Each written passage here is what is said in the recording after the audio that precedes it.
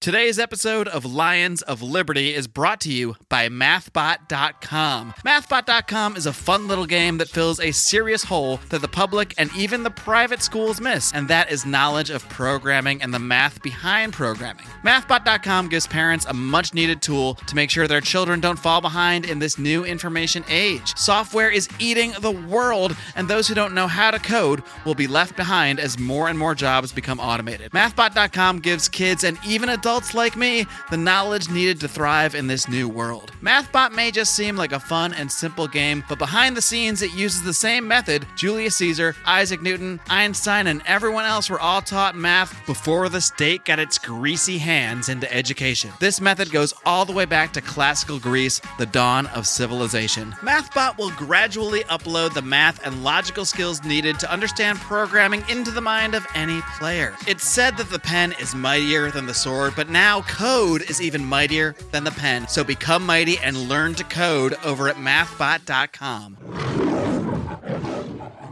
Oh my gosh, I've been a libertarian my entire life. I just didn't know what to call myself. Welcome to the Lions of Liberty podcast. Here's your host, your guide, your shining beacon of liberty, Mark Claire.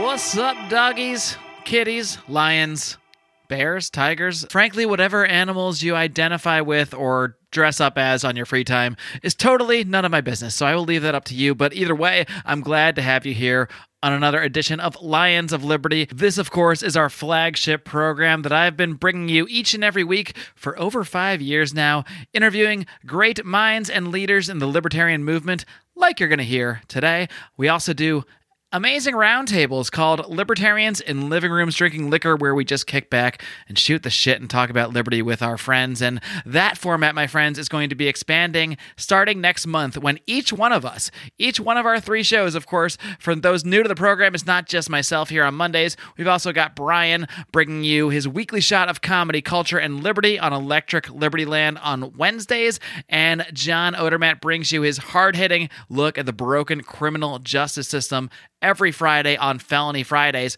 But starting next month, we are all going to be incorporating our very popular roundtable format, Libertarians in Living Rooms Drinking Liquor, into our individual programs. So you'll actually be getting 3 editions of that show in some form or another every single month. So we're very excited about expanding that format. Of course, our supporters on Patreon, which you can find at patreon.com/Lions of Liberty, they already get a bunch of extra shows in that sort of format. We just did a 2-hour Ask Me Anything version for Patreons only, Libertarians in Living Rooms Drinking Liquor live, our very first live edition that we streamed for our supporters. So that was very fun. We had an absolute blast doing that. We also do our Conspiracy Corner roundtable, where we, of course, dive into various conspiracies. We recently took a big deep dive looking at the mystery of Bigfoot. I also do the League of Liberty podcast with our good friends Chris Spangle from We Are Libertarians, Johnny Adams from Blast Off, and Roger Paxson of the Lava Flow podcast, all friends of this program. And some of you may have heard rumors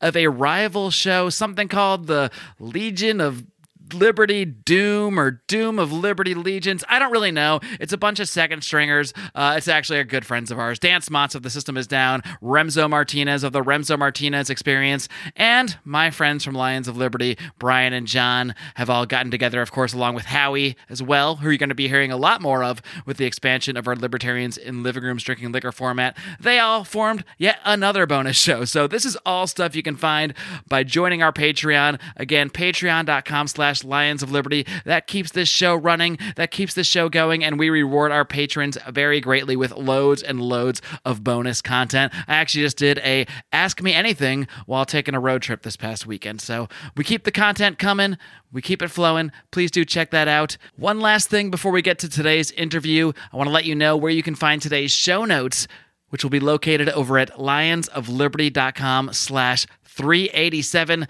I've done 387 editions of this program. Can you believe it? Today's guest is a writer and digital marketer and has authored more than 100 research articles for various libertarian outlets such as the Advocates for Self-Government, the Foundation for Economic Freedom, and many, many more. She is currently the publications manager for the American Institute for Economic Research. I'm very pleased to welcome Miss Chloe Anagnos. Chloe, are you ready to roar? Let's go. I am ready. Did I emphasize the correct syllables on your last name? Let's start there. No, but that's okay. So it's Anagnos. Yes, that's correct. Professional podcasters would have asked you that before the show, but I just kind of do this by the seat of my pants. Well, and I don't really care anymore when people mess up my first or last name. But how do people messed up your first name? Oh, I get called everything. Cleo. Chloe? Chlo. Do real humans call you that? Are you serious? Yeah, like at Starbucks, or they spell my name with a K. Oh, geez. These are the people we want to teach about libertarianism. Well, and these are the people who want $15 an hour. So I don't know. But just good old Chloe Anagnos. That's me. All right, Chloe. Well, you've done a lot of writing on a plethora of subjects relevant to libertarianism over the years, but I suppose we should start at the beginning. So why don't you first tell us how you became interested in the ideas of liberty? How did you get wrapped up in all this weird libertarian stuff? I think, and I was really reflecting on this in the last couple of weeks, and I think a lot of it stems from the tanning tax that was implemented in 2009. I am a retired pageant contestant, so tanning was a big part of preparation because you don't want to look like a ghost on stage when you're under a bunch of lights. And I remember being a teenager going to my local salon and there being like a sign in the window that said, hey, unfortunately, we now have to charge a 10% tax because of Obamacare, Affordable Care Act, what have you. And I just remember being, a broke teenager that wanted gas money and realizing like, man, I just cannot afford if I'm going 2 or 3 times a week. It's really taking a lot out of my babysitting money. So it really kind of started there and then progressed a lot when I went to college. I was a sophomore in 2012, so I paid a ton of attention. Obviously, when you're on a college campus, election years are huge. And it really just kind of stemmed from there. Very cool. And how did you take to getting into actually like being active and being out there talking and writing about libertarian ideas? Because I think for a lot of us, at least for me in the beginning, when I first started getting into this stuff, to me, libertarianism was just this weird personal hobby I had where I would read books about liberty, read articles, get fired up, get upset. But it was just me for a while. And it was only when I saw this Ron Paul guy on stage ranting and raving about things that I got the courage or what have you to start talking about things more in my regular life first to my friends and now eventually here on a podcast for the world to listen to. So how did you kind of cross that bridge from just believing in these ideas and getting interested in them to actually being out there and publicly speaking about them? I don't really think it started for me until about 2015, which is kind of weird because I really just dove in and just went really fast with a lot of the things that I started writing about. But my first job out of college was doing the marketing and the digital work for the Advocates for Self-Government. And I actually walked into that job interview not really knowing anything about the organization, not really knowing a ton about the position. But when I was asked if I was a libertarian, I kind of had to sit there and think, because at least in the Midwest, and especially in Indiana, which is, typically a red state, you're either a Democrat or a Republican. And I had never really been asked that before. I always just thought like, I'm conservative, but I really value like personal freedom too, which oftentimes, doesn't really happen.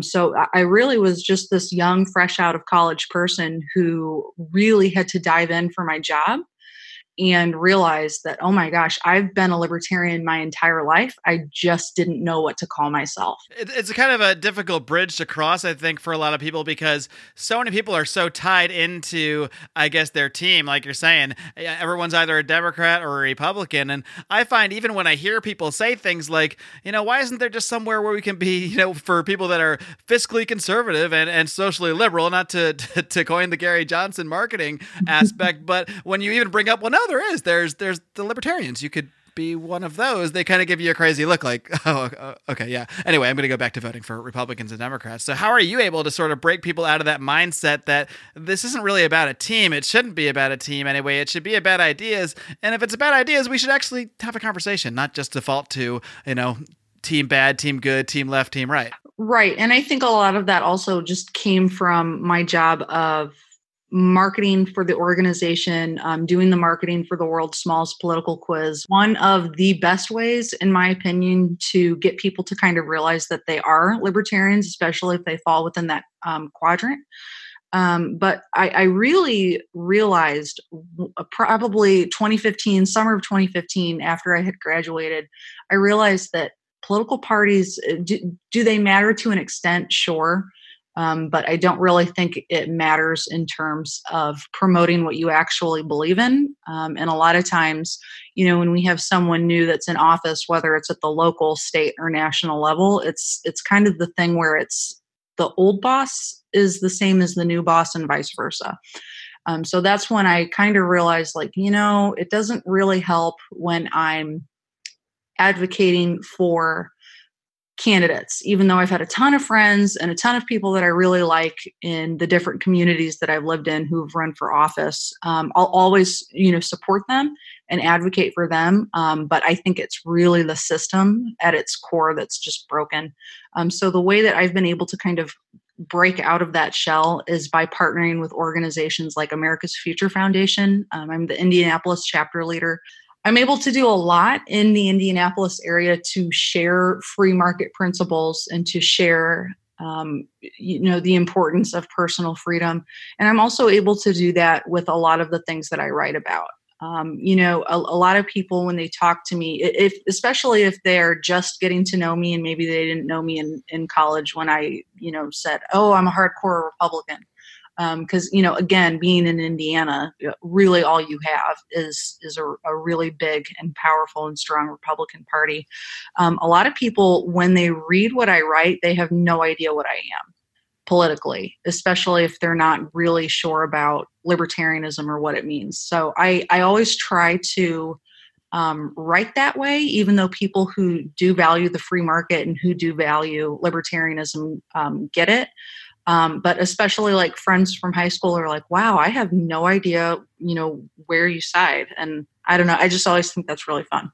Sure. I think people get confused, understandably so, when you express views in a way that doesn't fit in to these left and right norms. When, maybe you're pro-choice and pro-gun, and then it just creates a schism in their brain when they go, wait, that does not compute, can't be both things, but that's a good thing, because I think that blowing someone's mind open a minute is actually what gives them pause and makes them listen to you a little bit more so than if you're just kind of towing a company line, maybe even saying the same thing, but in a more kind of in a way that sort of fits more inside with the left or the right. Right. And I think what's really important too is to use personal examples. And so I always talk about how, at least with my younger friends who are younger than 30.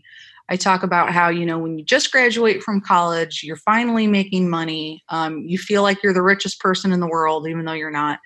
But I talk about that roughly if you're, somewhat middle income starting out pretty okay, you probably pay anywhere from $10,000 to $12,000 in taxes in Indiana a year. And I always ask my friends, would you rather give that money to the government, keep it for yourself and use it however you want, or, give it to the charity of your choice? And they always say, oh, I'd rather give it to,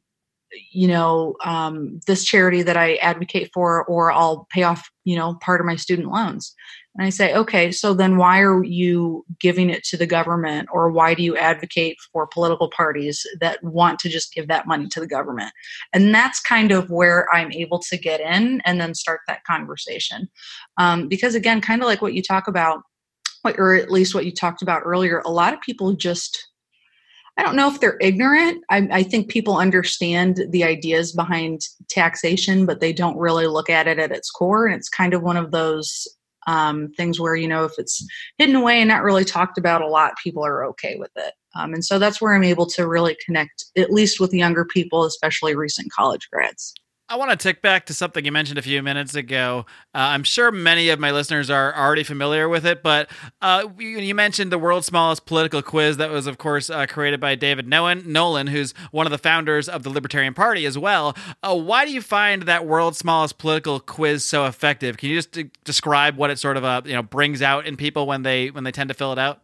So it is 10 questions, 5 economic questions, and then 5 like personal liberty questions. And you can find it online, just theadvocates.org/quiz. Shameless plug. But it asks, do you agree? Yes, no, or are you maybe? And then it ends up putting you on this quadrant of being libertarian, being on the right, being a statist, being a centrist, and then being more like liberal. And so a lot of people, especially young people that I've talked to, whether I've gone to different college campuses, different, like Students for Liberty out in DC every year, a lot of them fall, if they're not already libertarian, they're somewhere on the line. And the idea is to talk to that person so that they eventually shift that dot back into the libertarian quadrant. Because ultimately, when someone believes in economic freedom, really you should be able to take a lot of those same values of, taking charge of your finances, taking charge of, your property and yourself, and you can translate that on over to personal freedoms. And usually you can convince people. It's not going to happen in just one conversation, but it definitely is something that just kind of plants that seed so they think about it differently. Again, I'm a huge advocate for the world's smallest political quiz. You can get it through the Advocate store still, quiz cards.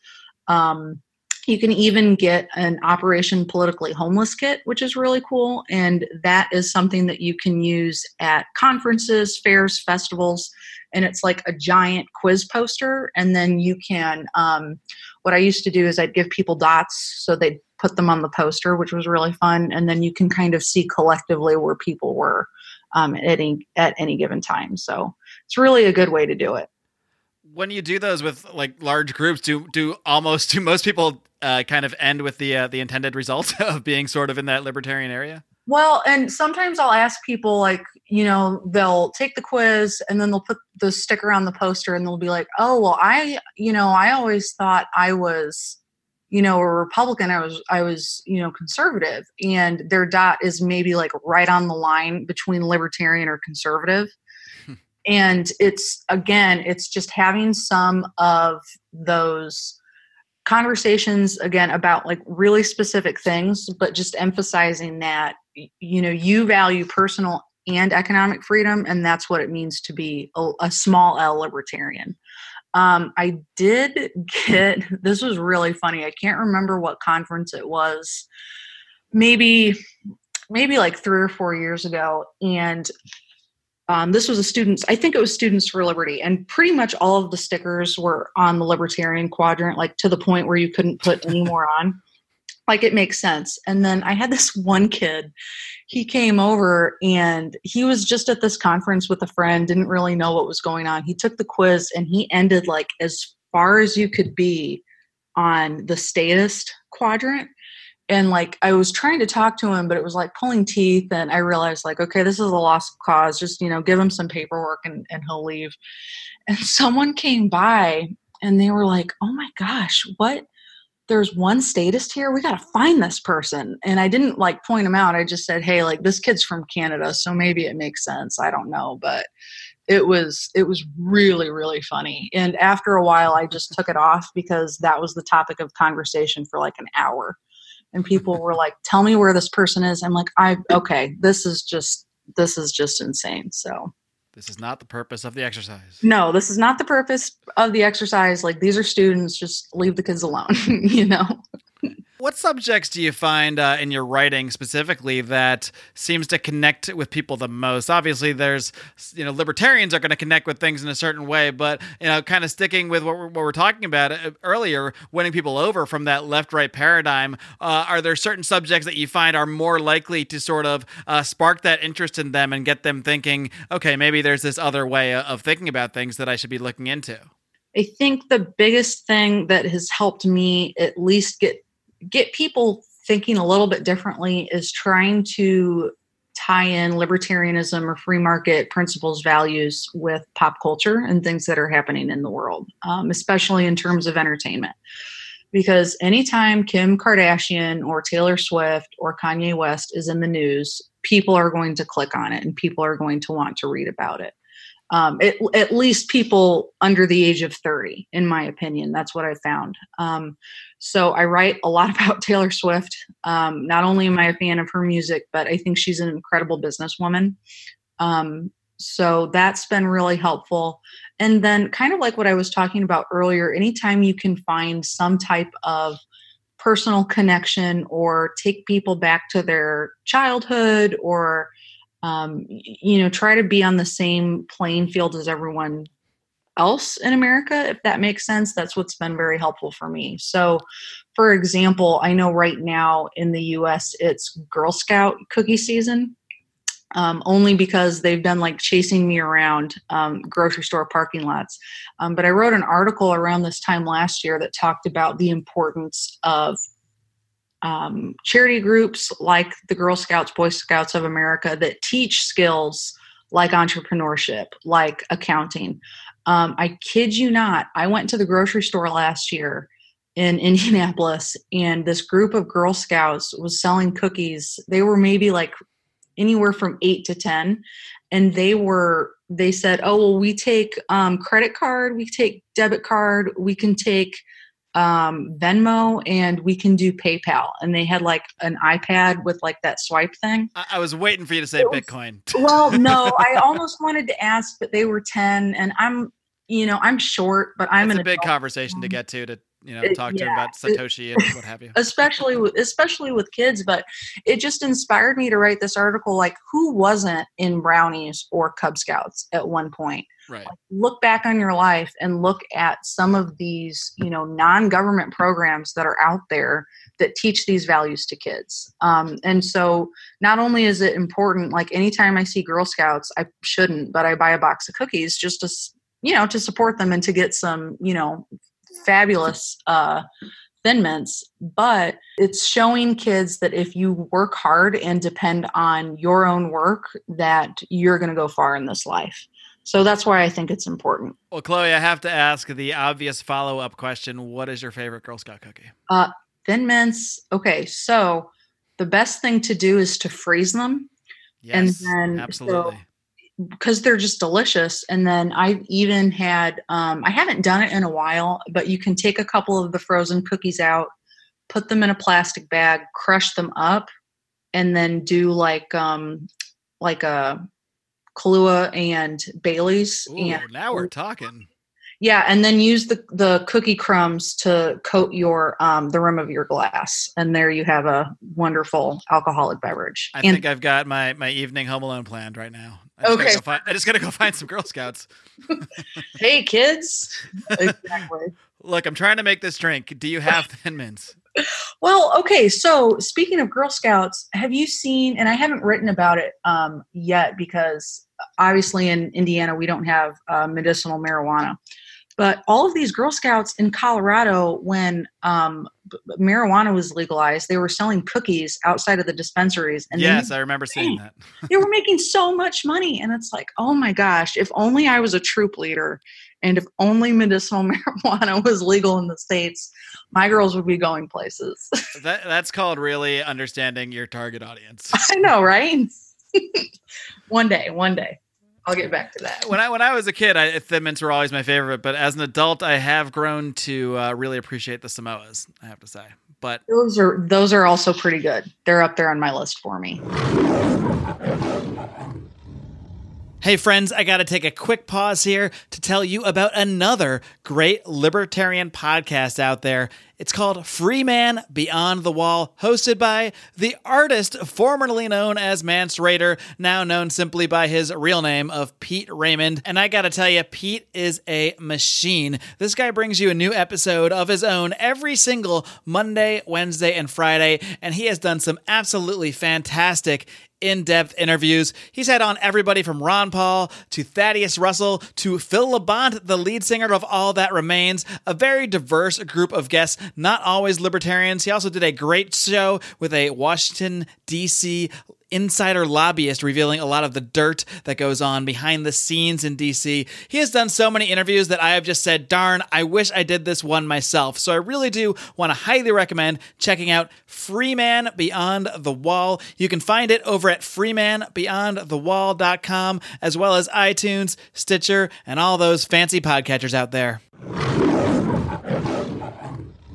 I wanted to take back to something you mentioned a few minutes ago, and that is, you like to write about Taylor Swift a lot because people are talking about her, and she's, an example you can, put out there about certain things. But I am kind of curious, what can you give me like one example of how you have tied Taylor Swift into libertarianism? Of course, probably. Maybe I shouldn't have said one. How much time do you have? I mean, I'm here all evening. But the big one, and a lot of libertarians have given me a little bit of flack for this. But I find that hard to believe that libertarians would give people flack about anything. But I mean, I deal with it, and I don't argue with people as much on the internet anymore. But she is a huge advocate for property rights and for intellectual property, and I'm only super crazy supportive of what she's done in terms of going head to head with Apple when they decided to, I think this was maybe a year and a half ago. Apple basically said, hey, we're going to offer the streaming service where people can go ahead and listen to your music, but we're not going to pay any of these artists for it. No royalties, forget it. Because they're trying to compete with Pandora, Spotify, different services like that. And Taylor Swift said to Apple, hey, we have to buy your iPhones and your products. No one is giving, you're not giving out iPads or iPods, whatever, or smartphones for free. I'm pulling all of my music off of iTunes because you're going to pay me royalties for it. And I agree with her. I'm a classically trained musician, thought about actually studying music in college, started to, and then switched to journalism. But I understand how tough it is to make money, one, as an artist, two, as a writer, and three, I understand how difficult it is when you finally, quote unquote, make it, to protect your product, to protect your image, and to make sure that you're getting at least a cut. And I know a lot of libertarians are, they'll sit there and they'll say, oh, my IP. But in the music industry, especially with a lot of the interviews that I've listened to, I know that that's something that's very difficult to combat. Because again, you can only go on tour so many times, and you can only, have so many clothing lines and fragrances and whatnot. So, maybe that sounds kind of silly, but again, you have to protect your work in some way or another. Yeah, I think the subject of IP is an interesting one, obviously. I think philosophically, many libertarians, at least the way the state enforces IP, or maybe has a monopoly on the enforcement of IP, a large number of libertarians would be against. But I tend to look at it that, obviously the state controls the IP enforcement in many ways, so many things tend to go that way for enforcement mechanisms, which I'm not always a fan of. But I think even in a complete sort of Ancapistan, libertarianistan, whatever you want to call the perfect libertarian society, you're going to see people who want to protect their work in certain ways. And, I guess you might say Taylor Swift could tell Apple or whoever not to use her music, and they could use it anyway. But Taylor Swift is so freaking famous that she could say, look, they're doing this without my permission. They're violating my sort of, my image or what have you, my business. And I think in a free market sense, there are many ways that if the state weren't involved, that artists would be able to sort of enforce their own IP in a way. And I don't know if that's a perfect solution either. This isn't really the realm that I'm into too much, but I always try to think about how these things would play out if we did not have a state monopoly on the enforcement of certain things or on the definition of intellectual property. And I do think that things would play out a lot differently than I guess a lot of the people who are just firmly opposed to it would think.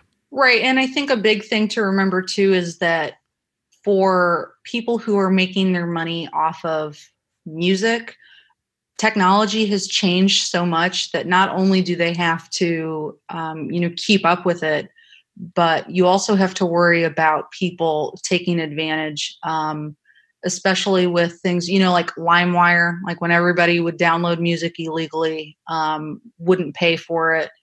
I know that was a really big concern. People aren't buying CDs as much as they used to anyway. And so I think from Taylor Swift's perspective, it's, hey, everyone's streaming music now, which is fine and dandy, but on Spotify and on Pandora, at least they pay me for it. So Apple, you're not going to be any different. I'm just going to pull my stuff and go. And if there's one person you don't want to make angry in the music industry, it's probably Taylor Swift, because her fan base is crazy and I'm kind of one of them.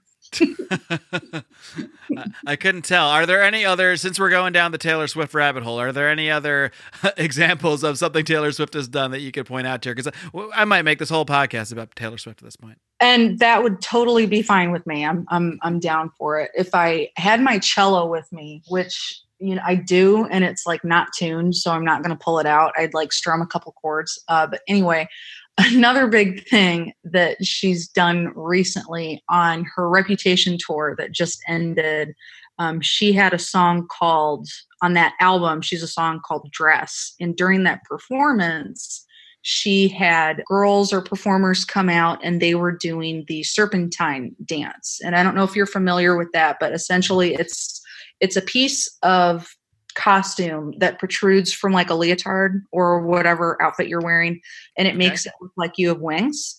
And when you use the light appropriately, it basically looks like you're this giant angel kind of flowing around. And it's really, really cool. Developed in, I want to say like the 1920s, 30s by an artist by the name of Louis Fuller. And she was one of the original pioneers of artists getting paid for their work. And she was female. And Taylor always dedicates that song, at least on that tour, to her, which is really cool. So when at the end of the song on the screen, it would pop up like this quote from Fuller, be like, I have no idea who this person is. And then I looked into it and realized like, oh, wow, like this is really cool. So she's kind of like paying respect to one of the biggest pioneers in artists getting paid for their work, especially female artists. So that was really subtle, and T Swift usually isn't like crazy big into symbolism. At least she has been in her last two records, but this was something that I thought was really cool. So of course I wrote about that too. Are we talking about Illuminati symbolism? I've seen a few of those videos. There's a little bit in there. Do you think there is something to that? I mean, not to go down the super, super weird rabbit holes, and I don't mean something to the Illuminati, but I mean, some artists do use weird symbology like that, and sometimes I wonder if it's only so that some conspiracy theorists will go and make a YouTube video about it and just to bring more attention to them. Oh, yeah. Well, so I'm glad you asked, because I also, when I was really young, I used to be super into the Beatles. That's all I listened to growing up. And I don't know if you're familiar with a lot of their work. Absolutely. But awesome. Later in their careers, a lot of their album covers had like really weird symbols and just weird pictures. And it was surrounding like a lot of these conspiracy theories, especially for Abbey Road. The theory was that Paul was dead, and that iconic image of the Beatles walking across Abbey Road. Did you ever notice that Paul wasn't wearing shoes in the album? I have watched entire documentaries about the conspiracy theory that Paul was replaced by a fake. So yes, I am familiar. Okay, yeah. Well, and for people who like aren't super familiar, apparently in the UK, you used to bury people without shoes on. So that was like some type of clue to prompt all these hippies that, oh, Paul's dead. And my dad used to tell me that like people would drop out of school to follow these clues around whenever the Beatles were released an album. So I think maybe they're the pioneers of that. Taylor Swift, in her feud with the Kardashians and Kanye West, was called a snake a lot on the internet. So that's why she took a snake and made that like her symbol for the Reputation tour, which is really cool. So she really likes to own whatever her critics are out there saying about her. Well, and it's like so cool though, like if people are saying one thing about you, she'll take it and she'll turn it around. If you haven't watched the Reputation Stadium tour in its entirety, it's on Netflix. So you can kind of watch that, and your listeners can watch that too and see some of the symbolism and hear a little bit about what she talks about. But whether you're a fan or not, I just think it's really cool. And a lot of artists don't do things like that anymore. And when I was younger, I would always like pull out my dad's records and he'd say like, okay, see if you can, go down the list and see who's trying to say what. And we'd like relate it to the music. So that's one reason why I was, and I still am, always really into music and art. As far as Illuminati symbols, I don't know. I mean, maybe there is something going on there, but again, I think, any press is good press. So if you can get people talking, you might as well be provocative in some way. I should start using more, Illuminati symbology. I guess you can't really use symbology on a podcast. That's kind of tough. No, but you can with graphics. I'll help you out. We'll figure it out. Great. Chloe, another subject I want to dive into a little bit, because it's something you write about a lot, is student loans and the student loan crisis, particularly how it's affecting millennials. You recently wrote an article about how millennials are having trouble buying houses. Me, it's just because I live in Los Angeles and I can't afford them. But I guess for people saddled with student debt, that's really holding a lot of younger people back from being homeowners. And, you also wrote about another article about how millennials expect to die with their debt. And I know a lot of people that have massive student debt. I was able to pay my debt off, luckily. But I know people that have debt that is just, they've given up on even thinking about trying to pay it because it's so massive. So especially from the libertarian perspective, how do you approach this subject? Because it can be difficult to say, I mean, I certainly don't approach it this way, but many people would just say, well, you took out the loan, you got to pay it. And I think it's a little more complicated than that. I think there's certainly some credibility to saying you need to take personal responsibility for this. But that kind of leaves aside the fact that in many ways, student loans are often pushed upon people in ways where they're not fully, at an age and a time where they're not fully cognizant of the consequences of those loans. So I think that is another angle of it. But it's also, student loans are also treated totally differently than other kinds of debt, where at least with other types of debt, you can get out of it via a bankruptcy or that sort of thing. But that is impossible with student loan debt. So what's your approach on this issue, and how are you able to sort of put a libertarian spin on it? I think the big thing, and you really hit the nail on the head, is that... Sweet. I love when I do that. Yeah. No, you did it. Congratulations. Thanks. We have these like college recruiters and guidance counselors who come into junior and senior classes in the United States and say, oh, well, if you fill out this government form and have your parents sign it, you can qualify for, I don't know, like $200,000, something crazy like that. So we've really created this culture where we're giving way too much, I'd say, quote unquote, power and responsibility to 16, 17, 18-year-old kids who have no idea what they want to do in life. And they're taking out these massive student loans, most of which they don't need. And then here's the other thing, like you said, they're treated completely differently. I mean, you don't even have your credit checked, at least to my knowledge, when you take out a student loan. So you have these kids who have maybe only worked like a part-time job, taking out massive amounts of money to go study underwater basket weaving at really expensive private universities. And I don't know if that's always the case. I myself, I graduated with no debt. I worked like 10 jobs all throughout college and saved and saved and saved and saved. So I was really fortunate. I have friends who are buried in debt. I have a friend from high school who I think was supposed to go to med school, something like that, ended up dropping out. Now they use their biology degree to work at Starbucks, which is fine. I think Starbucks is a great company. But I think a lot of the responsibility falls on the individual But at the same time, like, I hate to say like, oh, it's the whole age of consent thing. But when you're 17 or 18 years old and all you care about is Friday night football and what you're going to wear to prom, there should be no reason for these adults to come in and pressure you to make these giant life decisions. My mother has taught at a community college in Michigan for the last 30 years.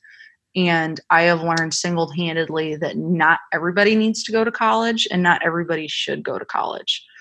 So I think a lot of it is a cultural problem, for one.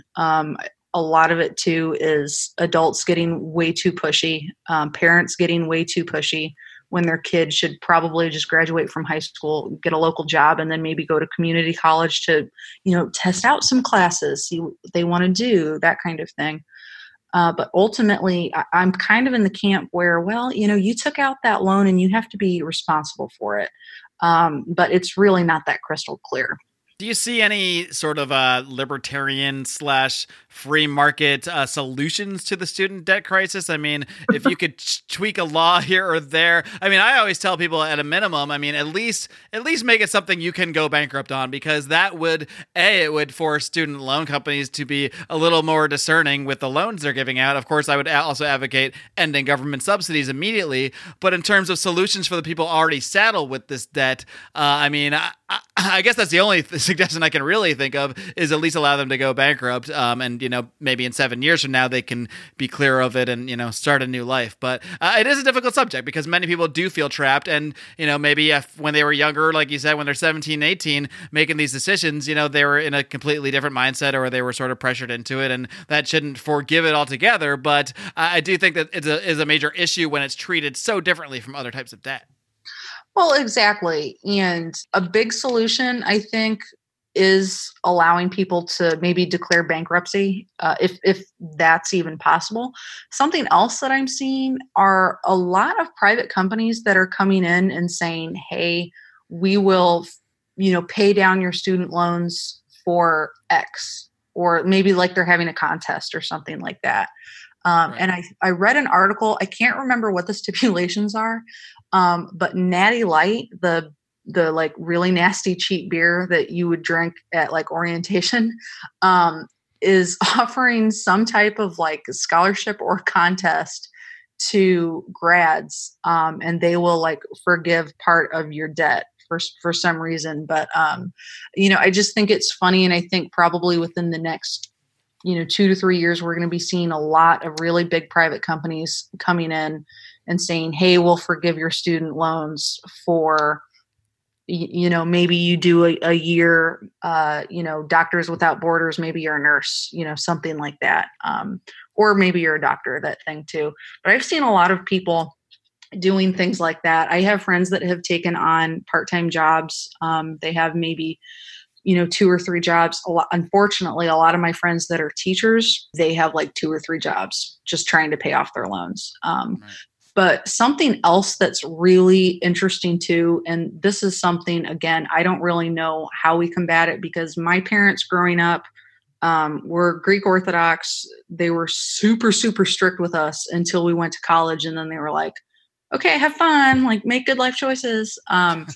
But my sister is a senior at Ball State here in Indiana, where I went, and she knows people. I'm not going to like name them out because I know they listen to my stuff.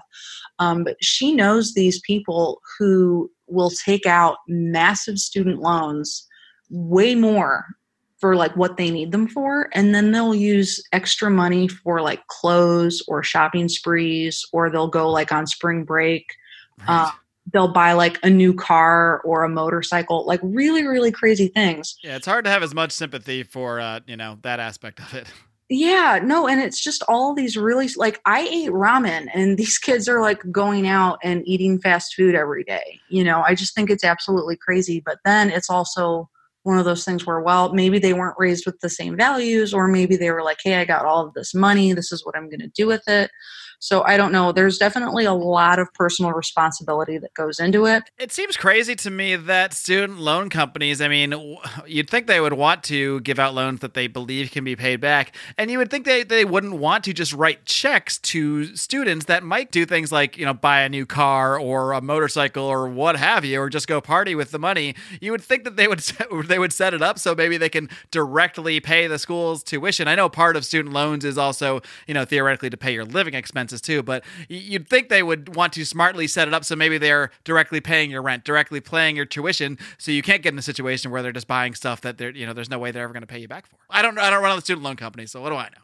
Yeah, right. Well, and I don't run one either. And I think it's a lot easier to just write a check and say, okay, here's. Especially if the government has basically told you that there's no way for these people to get out of this debt. And, if anything goes wrong, someday the government might even just pay this off for you. So who knows?